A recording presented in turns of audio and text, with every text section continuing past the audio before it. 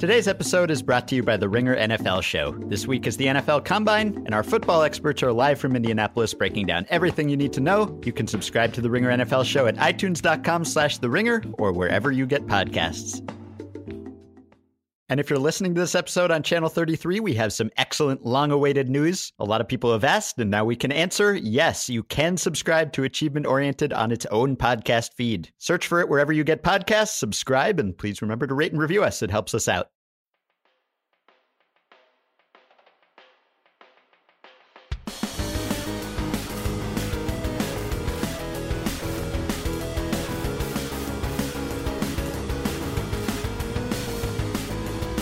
Hello and welcome to Achievement Oriented, The Ringer's official gaming podcast. I am Jason Concepcion, a staff writer at The Ringer, and hunkered down in his Manhattan apartment with a virulent case of mono, it's Benjamin Lindbergh. If only I could craft an antidote to my illness. I've explored every menu, and there's nothing I can do but wait for it to go away. I'm pretty sure I had mono at one time because all my symptoms were congruent with mono, and so basically I just stayed inside for a few months. Yeah, I am too old to have mono, but I have it anyway, and it actually works out pretty well because giant 60-hour open world games are coming out every week right now, so I can't go outside anyway. So good timing. Yes, Horizon Zero Dawn, which came out this week. Benjamin Lindbergh just minutes ago breathlessly DM'd me, big things happening.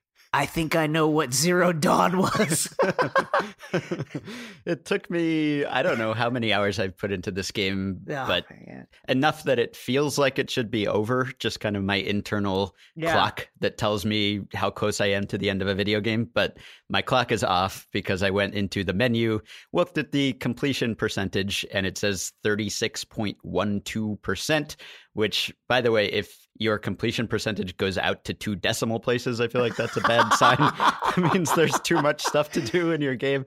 Anyway, I'm enjoying it. We're going to talk about Horizon Zero Dawn because we've both been playing it. That'll be the first half of this episode. Later in the episode, we're going to talk to Luke Plunkett from Kotaku about Resident Evil 7 and about being scared of video games. I freely admit I am a video game wuss. So is Luke. We're going to have him on to talk about what scares us in video games and why they scare us in different ways than other entertainment media. And we should say that we unlocked a new area of our personal podcast map. We're progressing up the skill tree. We have our own channel now. Lots of people have asked us if they could subscribe to Achievement Oriented. Now they can. You can find us on iTunes. You can find us on Twitter at Achievement Pod, where we'll tweet out all the episodes and what we're planning to talk to. And I don't know, maybe you'll make some jokes. You're good at Twitter. You should follow us there for updates and subscribe on iTunes and rate and review us so that other people know it's a good show and they should listen to it. Please, before they cancel us. Right. And we're going to talk about Zelda and Switch next week. My Switch is arriving tonight. It is out for delivery right now. I'm tracking the delivery information. No worse feeling. Yeah. So I'm madly trying to finish Horizon Zero Dawn in time to start Zelda. It's probably not going to happen, but we'll talk about that next week. But first, Horizon Zero Dawn. What do you think? I like it a lot. A Same? lot. It's very similar to many other games that I also like a lot. Yeah. And it's a strange game in that, anytime there's kind of like this anti-technological message in a video game, it feels very much like an Ouroboros or whatever that mystical creature is that eats its own tail. But I like this game a lot. It's the graphics are absolutely beautiful. I guess there's the criticisms I would have are that it's so sprawling. I wish some of the features were a little bit more focused, a little more crafted. Some of the hunting things, maybe some of the mechanics and in the way that the combat takes place. Other than that, the tutorial, like we've been talking about long campaigns, the tutorial felt like it went on for like 2 hours. At least, I think. It's almost a completely different game. When you start this game, it's like a very linear, very focused, plot-driven adventure. You play as Aloy, who when you start the game is a 6-year-old, and she gets older as you progress, but it's initially a very small scope game, and you're just exploring the parameters of this world, and it's almost a Joel and Ellie relationship with Yeah. you and this guy named Rust. And after that tutorial that sort of introduces you to this world, the game pulls back and zooms out and things get enormous and it feels like a different game. And I didn't mind the tutorial. I didn't mind having my hand held a little bit at the beginning and being gradually introduced to this world. Because we should say, just to set things up, this is a game developed by Guerrilla Games, the makers of many a Killzone game. What a plot twist this is. Yeah, like, what a it's quite left turn. Quite a departure. Yeah. And yeah, Killzone is a first-person shooter series. It's sort of technically proficient, but creatively uninspired. I've played a bunch of them. I finished them and almost instantly forgot them. And I don't think that's going to be the case with Horizon. So this sort of fits into the Ubisoft open world, collect things, explore things, unlock the map kind of model. I don't love the open world name because we've been playing open world games going back decades, but this sort of Ubisoft model, there are a lot of things in this game that will remind you of other games. And the first time I saw screenshots of this game, I thought, oh, wow, that looks like Enslaved Odyssey to the West, which was a really great last-gen game about a post-apocalyptic future where you're battling robots, and it's kind of a two-person adventure. It's a young redheaded woman and this beefy guy, and that's sort of what Horizon Zero Dawn is when you start. And the mechanics of the game will remind you of all of those open world games. So Aloy moves like Nathan Drake. She can hop and climb everything. You unlock the map in a kind of Shadows of Mordor, Assassin's Creed sense, and you progress and you gradually move on to bigger and bigger areas. And Far Cry Primal, you've mentioned to me, is a big touchstone here. A lot of this game has reminded you of that. But I will say that for all the things that it reminds me of and all of the stories it's clearly inspired by and some of the plot twists you'll see coming just because we've seen similar beats in other games and stories before, I never really thought, oh, that game did this thing better than Horizon. I usually thought this is better, or this is just as good as it was, or this is an interesting new spin on that kind of mechanic. I will say I was ready to hate the lore and hate the story, and I don't. It's as you know, it feels like you get kind of cynical playing video games like so much, but after a while, just the way that the story allows you to kind of access these deeper layers of the mystery that unveil more information about the world. Mm-hmm. It's quite entrancing, like there's the way the game mechanically doles out these mysteries to you is really effective. I didn't want to like it as much as I did, and I really like it. Yeah, and we won't spoil anything. This game has only been out for a few days, so you can listen without worry. But you're right, it's just a progression of mysteries. You start out wondering, who is this person? She's banished from her tribe, and so is her companion. What did they do to get banished? Who are her parents? And then gradually the scope expands, and you wonder, how did this world come to be like this? What happened to the old civilization whose bones are sort of scattered all over the environment? And it's an exploration game. It's also a game with a really, I think, well-implemented combat system. And that's one of the highlights of this game for me, is the landscape is littered with these mechanical creatures that resemble dinosaurs or beasts of various sorts. And so you hunt them, and it's almost a monster hunter kind of style thing where you can analyze them and you can see what their weaknesses are. And every beast you encounter has a different weak point, and you can take them down in different ways. And so as you traverse this environment, which is beautiful, by the way, and we'll get to that in a second. Beautiful. But you constantly encounter these creatures, and you have to determine how you're going to approach them. Every battle plays out differently. You can do a stealth approach. You can just run and gun or run and bow and arrow, really, or you can do it tactically. You'll come across these creatures attacking each other. It just feels very organic. And as you go, you keep unlocking skills, and you can approach battles in different ways. And I don't know that even as far as I am into the game, I have fully mastered the combat system, because there are a lot of wrinkles to it, and you'll switch weapons, and you'll kind of buff your stats basically by shocking a creature or setting it on fire, and then you'll do a secondary attack and weaken it further, and then you'll move in for the kill. But it can be exhilarating at times. I've had some boss battles that I just barely escaped from, and pulse was pounding at the conclusion. Yeah, for me, the combat, I mean, like, I'm picky about combat. I think for me, the combat, it is quite good. The criticisms I would have, or the criticism I would have of any third-person game that features a very mobile character, and that sometimes you just jump into things that you don't know are there, or don't know where they are, because you're trying to dodge this gigantic dinosaur that's bearing down on you. I will say one thing I really enjoy is, I think the stealth features of this game are wonderful. I mean, some of them are it's a little ridiculous that you can, like, at times stealth kill a dinosaur, like, right next to its dinosaur buddy, and the other dinosaur like has no idea what just happened.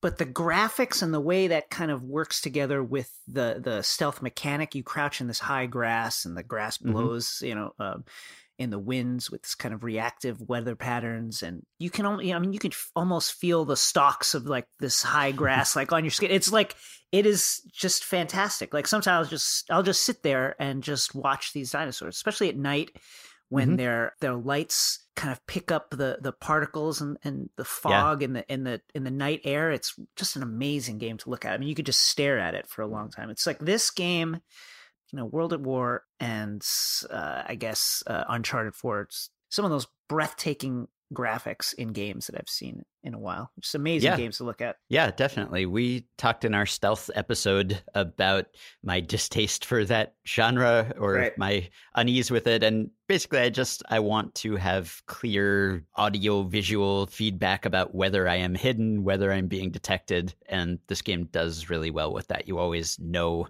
whether you are being sneaky or not. And you're right. It's when we talked about Battlefield 1, we were raving about the smoke effects and the fog effects. And it's the same thing here, where there will just be these hazes that move in, or you'll see the moon shining through the clouds, and it'll just be this moment that really makes you stop and appreciate it. And this game almost makes me happy that there's a photo mode. I never take photos in any video game. I never really take photos in real life, for that matter, but I almost wanted to in this game, just because it's kind of a combination of the technical feat, which I think in the last Killzone game, Killzone Shadowfall, there were really varied environments, and you'd go from, like, an ice environment to a jungle environment. And they really carried that over into this game, where the map is enormous, but if you go to a high point, you can see so far. You can see, if you're in a desert environment, you can see snow-capped mountains in the distance, or you can see a forest in the distance. And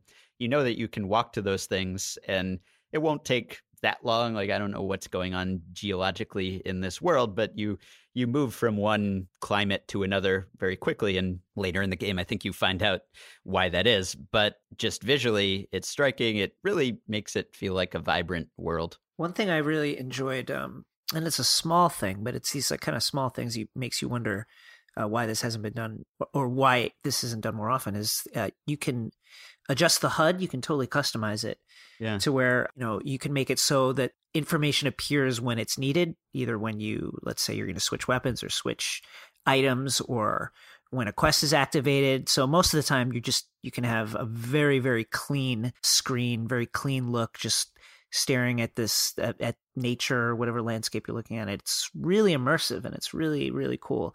I wish more games had stuff like that. Yeah, there's crafting in this game, which usually, like, there's no phrase. I usually hate crafting. Yeah, there's no phrase you can say to drive me away more quickly than crafting, either in video games or in real life. In real life, I start thinking about glue sticks and scissors and paper mache, and I run screaming. And it's the same in video games, but I don't find that painful at all in Horizon. It's really just sort of a means of making you aware of what your supplies are, and you'll need to replenish your ammunition, but it's not a complicated process. You don't have to really go into many menus every time. You can just pull up one button and hold it, and it will craft new arrows or whatever. It's pretty painless. So it sort of makes you conscious of what you're carrying, and you have to prepare for fights, but it's not at all in-depth system like you'd find in some fully fledged RPGs that would probably put me off. Yeah, I'm waiting for that game that really gets crafting. I mean, this is like the simplified version of crafting, right? It gives you shows you the ingredients, what you need to make a particular thing. Everything is clearly marked in the world what it is. Every time you kill a robot dinosaur, gives you certain resources, and you can use those as you wish. There are vendors scattered throughout the world that you can buy stuff from if you need to do that. But I'm waiting for a game to really get crafting right in the sense of what it would be like in real life to like be like, I'm going to make an arrow. So like you can just snap a twig like off any tree, and some of them are different sizes, and like and where you could really improvise and put stuff together in ways where it might work, it might not work, and you need to figure it out. I hope that happens one day. That's just me. That's an aside. That's just me speaking out loud. I usually do hate crafting as well, but this is they make it as simple as it can possibly be in this game. Yeah, and if you're wary of diving into this thing because you've been playing other games like it and you know it's going to take all your time and you've just had enough of these mechanics, I just think there's enough originality here that you won't mind it. It's a fresh take on all of those things. So if you're sick of climbing towers in Shadows of Mordor or Assassin's Creed to unlock parts of the map, and there are 30 of them on every section of the map, well, in this game, there are really only a handful, and they're not just static towers. They are giant Brontosaurus-like dinosaurs that you have to scale in different ways, and it's a new challenge every time, and it's much better looking, and it's much more dynamic, and that's just an example of how this game kind of takes those conventions but puts a new fresh coat of paint on it so that you don't feel like you're playing the same old thing. And if you're tired of the same gruff action hero protagonist, Aloy is a refreshing change. She is a very capable, independent young woman. This is a world populated by people of every race and color and creed. So just in terms of the protagonist you're spending all this time with, it's a nice change from the silent male assassin model. And the collectibles are not out of hand. I don't feel pressured. I mean, there are collectibles that I'm not even aware of, really. Well, yeah, I'd say that I'm not aware of probably 98% of the collectibles. I think I have 2 or 3, maybe. And that's okay. And the game doesn't really force that on you. Like, it's not going to be like collecting feathers or whatever in Assassin's Creed where they're just littered everywhere and they're cluttering the map. Like, they're there. You can go exploring for them. There's always kind of a clear payoff for collecting those things. Like, you know why you're going to get them. The game sort of helpfully divides all of your chores into errands and main quests and side quests so that you know whether something is actually important or whether you can just let it slide, and what's going to progress the story and what isn't. And so you always know, like, well, I can go hunting for this thing and I will get this item or this weapon, and maybe that will be worth it. Whereas in other games, you're collecting things just sort of hoping that there's a cool payoff at the end, and there usually isn't. And you're mad at yourself as soon as you move on to the next game that you compulsively spent all that time collecting those things for no reason. So I never feel like I'm doing something just out of obligation in this game. It's driven by a curiosity. I want to find out more about the world. And I do find it more compelling when I'm just out in the wilderness on my own, exploring the ruins of the ancient civilization or encountering new creatures. When you're in the cities and you're fighting humans or you're doing human-driven stories that are kind of tangential to the main plot and the mysteries, that can drag a bit, I find. But that's when you really feel like I've done this. This is what I've done before. It's really when you're out in the wild and the dinosaurs are grazing. I guess why they graze, I'm not quite sure, but they do graze. And that's when the game is just really, really cool. Really, really cool. Yeah, so I'm still really enjoying it. I'm definitely going to finish this game and would recommend it to anyone. And there's some repetition in the mission types. You know, there's sort of go here and kill this and report back. And there are these telltale Batman game style investigations of crime scenes where you're tracking people who fled from a campsite over and over. And so it reuses those things to a certain extent. But on the whole, I have not felt really a lull throughout my time with this game. And our problem is just that games are too long. Games are too long. This is a problem. It really is. This game is so freaking long. It is. But we have to draw a distinction, I think, between games that are too long for us because they don't fit into our lives and because there are other games we want to play, and games that are just padded so that you feel like you're getting the same amount of game in a much longer game. I don't feel that way with this. Like, I don't feel like the experience is being artificially extended to pad the playtime. There's just a ton of stuff to see and a ton of content, and it's all pretty compelling. And so I guess the problem is really just the stage of life and career and the release schedule right now, where I know that Zelda is looming as I'm trying to finish this game, and Ghost Recon is coming out next week. Recon. I'm getting emails from Ubisoft PR about, massive open world responsive environment. And I'm just like, oh, not another one. How am I ever going to find time for this? So that's our problem, I guess. Like, if we were at a different stage of life where we had more free time and maybe less disposable income, and we knew that we were going to have a ton of time to play a game and that maybe we could only afford one game, this would be a bounty. We could play this game for weeks. And now I kind of want the same I basically want less bang for my buck. Like, I want the same experience, but I want AAA graphics, AAA mechanics, this kind of well-crafted progression system, but I want it in a 4 to 6 hour story. Right. If that's possible. And maybe a multiplayer thing, but it's not like super important because I have my multiplayer games. Yeah, it's like I wish that would happen, but and I don't know if that makes economic sense for developers. If you're going to go to all the trouble of making this engine and designing these creatures and building this world, obviously you want to fill it up with stuff, and other people who want a really long game will complain if they spend $60 on a AAA game and then they're finished in 5 hours, whereas that's kind of what I crave. But again, that's our problem, I think, more so than Horizon's problem. Here's an interesting thought problem. Is it possible to finish, let's say, every AAA / popular medium indie game that is released in a single year? Is it possible to finish, not to 100%, but just like the main quests? Like the year Witcher was released, I think. What else came out? Like, could you have finished all of Witcher and Metal Gear and... did you finish Final Fantasy? No, I've been waiting. I've been waiting because they're updating it and they're tweaking it constantly, which gives me an excuse to wait. Like, maybe if I wait, it'll be a better experience. But that's my rationalization for why I don't have to finish that right now and I can move on to something else. So I don't think you could while having a life and a career. I don't think you could do it. Stop playing basketball for a little while, guys. Stop doing everything else. Get mono. Gets healthy. Get mono. Stop the world. Stop the internet until we can finish Horizon Zero Dawn. I'm at 18%. I don't know how many hours I've sunk into this thing, but I think I'm more than halfway through it, at least not in terms of completion percentage, but in terms of plot.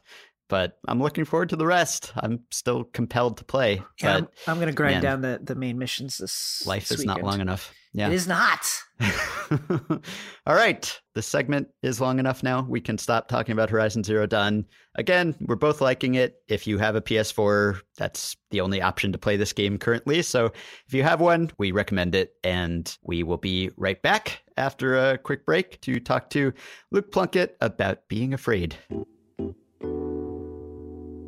Some people still don't get podcasts, what's out there and how to listen. You can help change that with one click. Right now, think of someone you care about. What podcast would they really love? Got it? Now do it. Hit the share button on the bottom left of your screen. If they don't know how to listen, offer to show them how. And tell us what you shared with the hashtag Tripod. That's TRYPod. Thanks for spreading the word.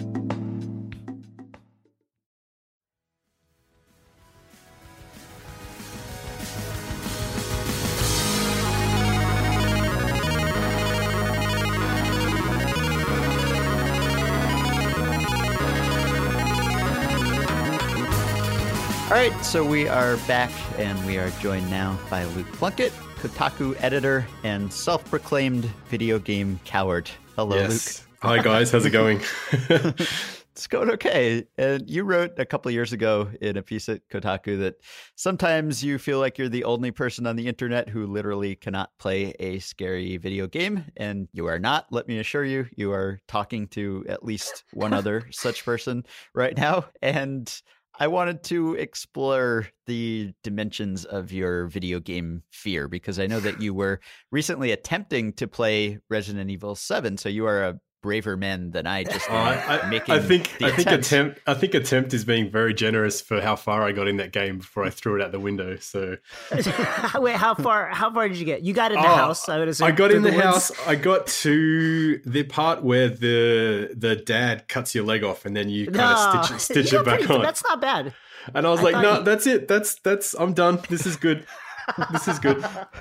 But what made you think that you could do it? Because I didn't even, I know I can't play Resident Evil 7. I was not even going to make the attempt, but you tried. Do you just periodically see if you have developed a backbone or what is it? I've never found Resident Evil games scary. Like I love Resident Evil 4, but that was like an action game. It was like a shooter. And so I'm like, that's fine. Resident Evil 5 was also a shooter. I'll be fine. This is fine. I didn't play 6, but I heard it was terrible. So this is fine. I'll just play Resident Evil. It's first person. It'll be a shooter. I'm fine. This is fine. And then I'm about 15 minutes into it and I started thinking, oh, I'm not fine at all. I'm not fine. There's lots of dark spaces and noises coming out of it and everything's really slow and they're doing camera tricks that are designed to scare the crap out of me. And yeah, so I'm quite proud of myself. I got as far as I did. I didn't bail at that point because that point itself was that scary, but it was just sort of, I can see where this is going. This is not for me. I'm going to go and play something else. So what have you tried to cope with this fear? Because your colleague Kirk Hamilton wrote a list of tips for people playing Resident Evil 7 or horror games in general for people who are scared by those games to get by. And you tweeted a picture of yourself playing basically your setup in broad daylight. So what are your workarounds? How do you try to trick yourself into playing one of these games? I don't play these games. That's how I trick myself. That's about the extent of it. I found none of that stuff works for me. I think the thing that I found writing that piece originally for Alien Isolation, because I had a similar problem with that game, is that it doesn't matter if I've got the sound turned down, if I've got the lights on, if the window's open, what time of day it is. None of that sort of mattered because video games are sort of so, especially those kind of first-person games, they're so immersive that I kind of tune out the external factors anyway. So none of that sort of stuff ever seemed to work for me. So I don't cope. I don't try and cope. I just accept I have personal limitations and I play video games accordingly. Where did this particular phobia originate? Was there a moment, was there a game where you were like, oh man, I can't do scary games? Or was it, did you start with the movies? I don't watch horror movies, so it's related. And I think one of the things of sort of being in the job that I'm in now and sort of in a position to sort of try and put my feelings down on paper sort of help me self-diagnose some of my issues with horror stuff. And I think what I wrote in the Alien Isolation and Resident Evil post was that I just don't get that. You know, a lot of people I know sort of get that rush, that sort of this sort of euphoric feeling from watching a horror movie or playing a horror game where there's some body chemical thing going on where they'll feel scared and then they'll get this rush of adrenaline and then that'll make them feel great and exciting and stuff. And I just never get that. I get the dread and I get the sort of negative side effects and I never get the payoff. I never get this is great. I just get the bad stuff and it really sucks. The first time I really noticed it was Half-Life. Oh. There's a sequence in not the whole game. There's just one part of Half-Life where you have to jump under the water. Yep. And there's that piranha shark thing sort of, and the water's really cloudy, so you can't see it, and eventually it just comes out of nowhere, and it can kill you in a couple of bites. And that I had serious problems getting past that part in the game, and that's the first thing I can remember. Sort of feeling like, oh man, I'm having serious bodily issues finishing a video game doing this play, and that similar feeling has cut. Like Assassin's Creed 4, I had the exact same problem with the diving sequences where you go underwater and there's sharks. I couldn't do it. I don't really have like a phobia of sharks, but there's something about the way the camera works in those sort of situations and how something's coming out at you from nowhere and sort of leaving you on the edge of your seat the whole time. I was like, nope, can't do this.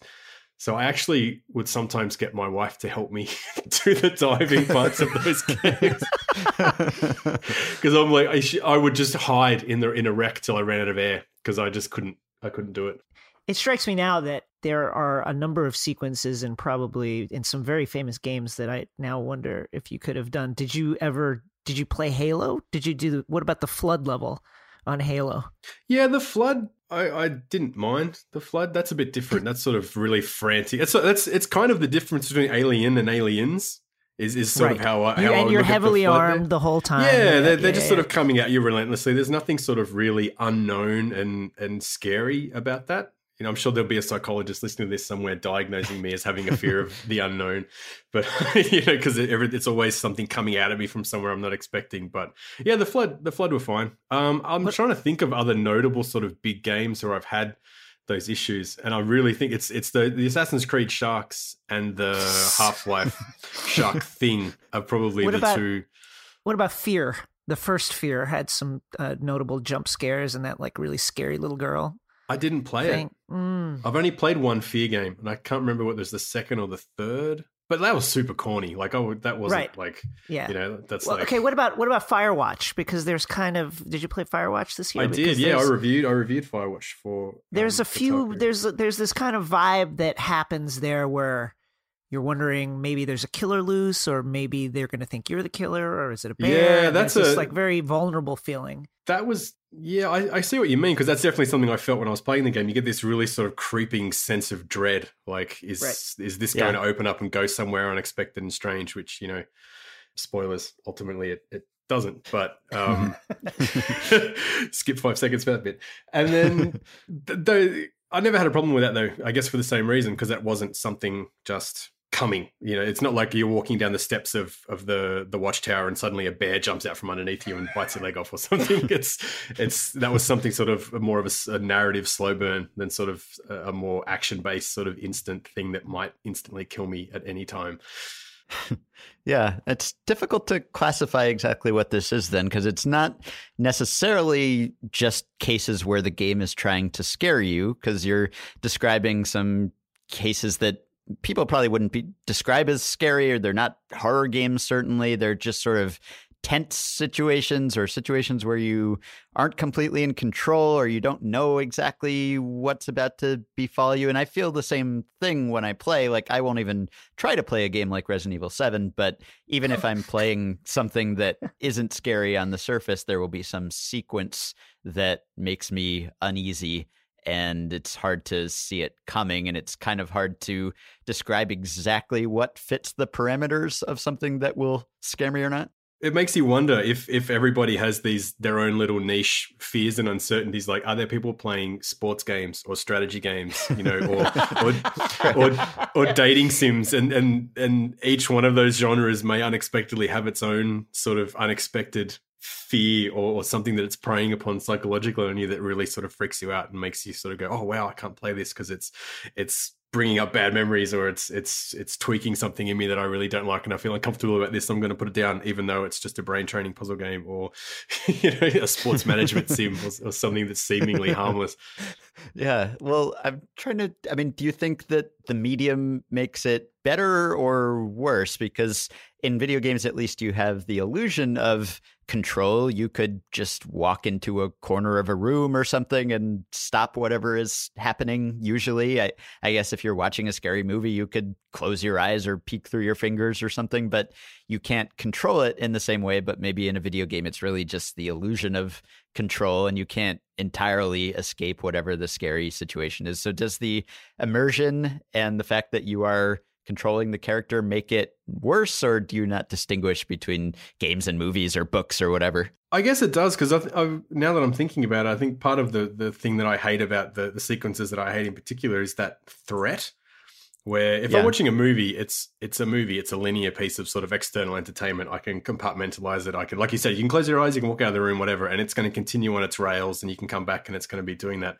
A game sort of, especially most games where you're invested and you have a character who has health, and if that health reaches a certain point, you're dead or you have to restart or whatever. And so it's that sense of added threat and danger that a game provides might be what's making it more scary than just watching some more passive form of entertainment, where if I'm feeling personally threatened, like, oh man, if I die here, I'm going to have to go back to a checkpoint. I'm going to have to sit through that cutscene again, or I am going to have to sit through the first 5 minutes of this really terrifying boss battle or sequence again to get to the next 5 minutes where I keep dying, which does not sound like something I want to do at all. Yeah, so it's really a testament to the power of video gaming then that we are so scared playing them, because if it weren't such an immersive experience, then we could disengage from it more easily and we could make our way through these games, but we can't, and that's the power of video games. Or maybe even good. Like maybe even good video game design, because there's similar, like if you think of a game like Doom with, the famous monster closets, which are, on paper, that's the same thing. It's something coming out at you unexpectedly that's going to threaten you. But that's so predictable in Doom.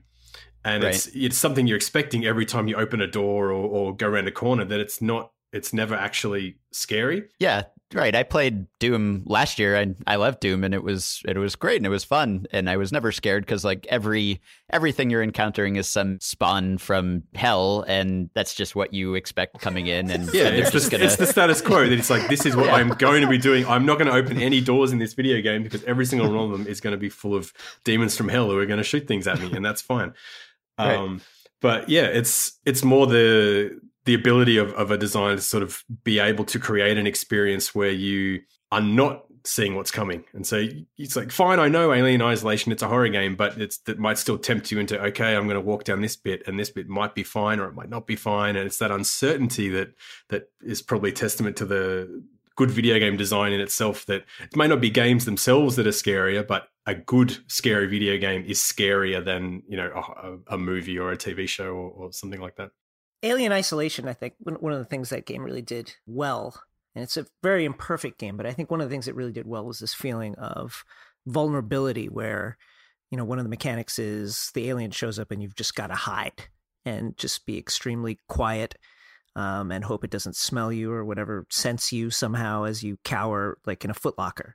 How does what are the things that create that feeling of vulnerability for you in a game? I mean, obviously, Isolation is a game that doesn't really have a lot of weapons. I think Resident Evil is another game where it's like you don't really get a gun until pretty far into it. You're running around with like a hammer and a screwdriver and whatnot. Is it really just a matter of not being able to defend yourself, or is it something about the controls, the clunkiness? Like I noticed in Isolation and Resident Evil, there's a kind of a clunkiness of the controls that seems like a design element in order to make you feel like you really have a mortal digital body in this game. Yeah, I think that's a massive part of it. It's that combination of, because you think horror movies are the same. Everybody's helpless. It's always a bunch of teenagers in a cabin in the woods. It's never. Well, sometimes it is if it's a movie like Dog Soldiers, but most of the time, it's not a group of heavily armed guys with rocket launchers and tanks who can blow up the monster in 5 minutes, because that's not a movie. It's things like the Half-Life Shark thing for me. You've got this arsenal of amazing weaponry, but you can't use them underwater.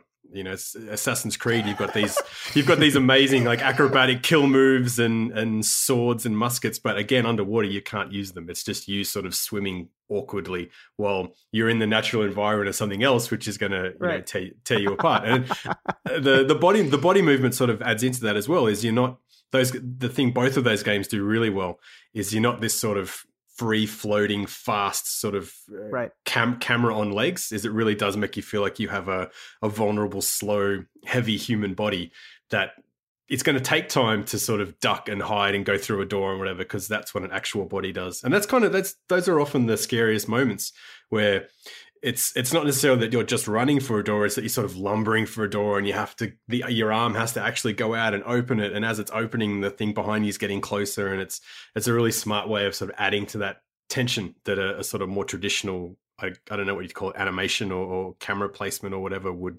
allow. What about the Max Payne baby scene? Do you remember that one? The dream sequence. The umbilical cord tightrope. Yeah, I remember that. How could that scary? Did that frighten you at all? No, that stuff. I don't care. Like that's sort of more traditional. Oh, not traditional, but that sort of play on just here's something creepy. There's babies and blood and stuff. It's like whatever. That's just set dressing. There's nothing scary or threatening. It's not like you walk down a dark corridor and then a giant baby starts chasing you from behind, and he's Yeah, going but to. I recall the first time playing that, it's so out of character with the rest of the game that you're really like, what is going on? I don't understand what's going on. I hear this baby, the hallway is stretching and moving. I'm not moving right. Well, see, maybe this is what the hallway. This is what we were saying before about how everybody has their own niche fears. Maybe you're just really scared of babies. Or babies. It might be it. Unexpected babies in the dark. Maybe surprise babies is your like secret fear in life. I don't know whether you've seen the Black Mirror episode playtest, and I don't know whether you have attempted to play VR horror or whether you would. Yes. No, never. I assume Luke can't wait to play VR horror. Yeah, like come on, man. I can't even play Resident Evil with the lights on. I'm definitely not going to put something on my head and be sucked directly into a horror universe. No thanks. Like, have you tried VR in any capacity? Like, I'm curious. Yeah, I've played. I've done VR, with a bunch of stuff, but. And does it enhance this feeling at all with a regular game? Like, would it make you more likely to be scared, or would it only enhance the fear in a game that would already scare you? Yeah, I know what's going to happen. I can see the road laid out ahead of me. Like every VR thing I've done has been amazing because it's, even with the limitations of the visuals or whatever, it still sucked me right into being like even the original roller coaster demo for that made me a bit sick as it dips and stuff because it's tricking your eyes into thinking you're actually on. So I totally sympathize with those YouTube videos of like the old Russian dudes falling off their chairs because they're doing that demo because they like can't handle it. Because I felt a little ill going down that. That's fine. I can see what would happen if I played a game like Resident Evil in VR and it's like, nope, I'm not even gonna. Like, don't put it near me. I don't even want to try this for academic argument's sake. I'm just nope. And one of your other colleagues, Gita Jackson, she wrote a piece for Kotaku because she has the same sort of phobia, and she just did Let's Plays as a way of experiencing Resident Evil 7. She just watched other people play it on YouTube, and I don't think she found it quite as satisfying an experience as someone who likes a horror game might like actually playing a horror game, but she was able to make it through it. Does that have any appeal to you, or do you not see the appeal of watching someone else play a game that you can't play yourself? I see the appeal if you were invested in the narrative. Like if I thought, I would love to see what happens to this zombie hillbilly family. I can't wait to see the twists and turns of, who comes out on top and are they actually, is there a twist? I didn't care in Resident Evil, so I didn't bother. But, I can see if there's a game like Alien Isolation, I watched footage of, because the thing that really saddened me about that is there's so many things about Alien Isolation that I loved. I love the world building. I love the attention to detail in all the sci-fi design. I love that universe. So I thought the opportunity to sort of walk around everything at a ground level was amazing. And then I just couldn't handle the actual core component of the game. So I didn't actually get to experience much of that. But I've seen through watching, I didn't sit and watch through the whole story, but I have seen other YouTube videos of other parts of Isolation where I'm like, oh man, that was cool. I wish I'd got that far because I could have walked around and pressed play on that tape player or looked on that piece of poster design or something else. So yeah, I can see that. It's not necessarily for me, but I can totally see why other people can sort of soften the blow of horror by living vicariously through someone else's horror. Yeah. Mm-hmm. What about Minecraft survival mode at night when the monsters come out? Yeah, it's tolerable. I can handle it. Wow. But there is a level of fear. There is. I think it's... If you've got one is just normal every day, you're walking down the sidewalk and you expect nothing to happen, and 5 is I have to turn this off now, where would Minecraft, the night cycle, be? Oh, probably 3.5.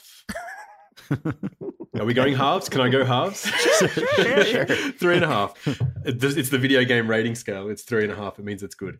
I don't know what it is. The premise of that is scary because there's there's the sound effects. There's the survival element of it, which sort of goes back again to that vulnerability and the legacy of there's death. Like a frantic. There's a thing that happens. I think first few times I played Minecraft in survival mode like that, where you see that the sun is setting and you think, I got to build a fortress now. I got to build a shelter and I got to hide in this hole in the ground or they're going to kill me. And that, it was exciting. Yeah, it is. It's not scary though, because they're just boxes.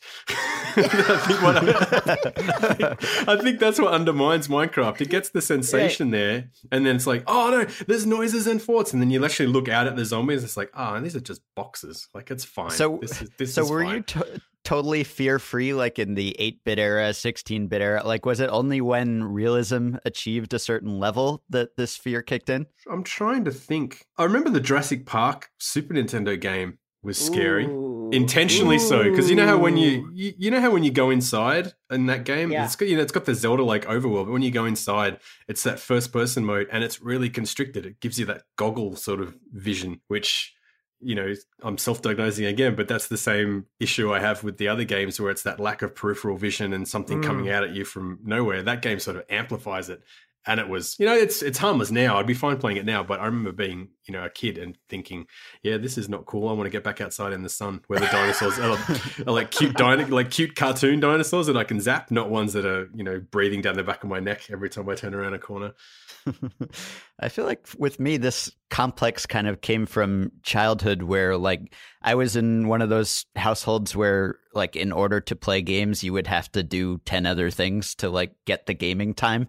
And I never had a TV in my room or anything. So I was like constantly sneaking games when I was supposed to be, I don't know, practicing piano or like doing extra homework or something. There was always like something I was supposed to be doing instead. So there was always this meta game where I was like trying to play the game and at the same time listening to see if someone was going to come and catch me playing games when I wasn't supposed to. And so it kind of amplified whatever I was feeling in the game at that time. And I feel like that never completely left me. I was scarred for life. Thanks, Mom. I feel like you should be lying on a leather couch telling us, telling us this stuff. As an aside, I think that childhood metagame of like hiding things from your parents is underrated as like a developmental tool. Like hiding illicit materials shows problem solving skills that you're going to need later in life. And I 100% truly believe that. Like learning how to cover your tracks in a household as a child is absolutely needed skills for saying an adult life. So if someone like, if there's the famous Miyamoto inspiration for Zelda is, playing outside near his house, he's saying other people's inspiration can be making sure their parents never found the cigarettes at the bottom of their underpants. No, but like, it's like as a parent, like you can't 100% expect a child when you say like, don't look at bad stuff on the internet to actually do it. But what you're hoping that you're doing, I think, is instilling the feeling that you don't want to be caught looking at bad stuff on the internet. So figure out how no one will ever find out.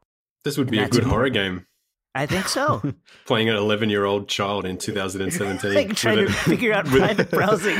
With an iPad, yep. Yeah. Started out as a video game podcast, turned into a parenting podcast. Yep. You never know what's going to happen here. It's incognito mode. We can collect the royalties from it later.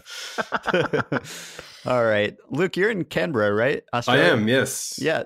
Speaking of sharks and underwater sequences, I went snorkeling in Canberra once years ago, and I couldn't do it. I had to go back to the boat because like the water was so deep and it was murky and there are sharks and I couldn't see. It was like the Great Barrier Reef area. Okay. Yep. I don't know if you're even still allowed to do that, but at the time you were. I was just like, I could see so deep into the water and it was unclear what lurked there. And it was like Half-Life and Assassin's Creed in real life. I had to go back to the boat. So beware of the actual water. Yep. I am. I live safely inland, and I go about 10 meters out into the beach every time I go, and that's about it. So well, it's in Australia. It's one of the world's leaders in shark attacks, isn't it? Probably, yeah.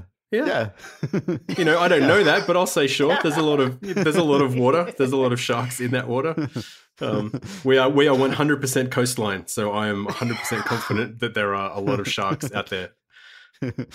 All right. You can find Luke on Twitter at Luke Plunkett. I'm glad that we all got to do this group therapy / counseling session. You guys are pussies. We are not alone. You wait till everyone's saying goodbye to slip that in. Thank you. Yeah. No, I did get scared during Resident Evil, as I mentioned before. I had to stop at one point. Yeah. Well, if you didn't, it wouldn't be working, right? Yeah. That's what it's designed to do. Just works too well in my case and Luke's case. All right. Thanks, Luke.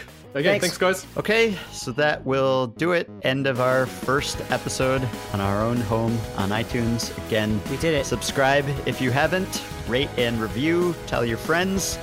And we will be back next week. We'll be talking about the Switch. I'm waiting for the door. Mr. Mailman, bring me a Switch. I'll see you at the top of the tall neck.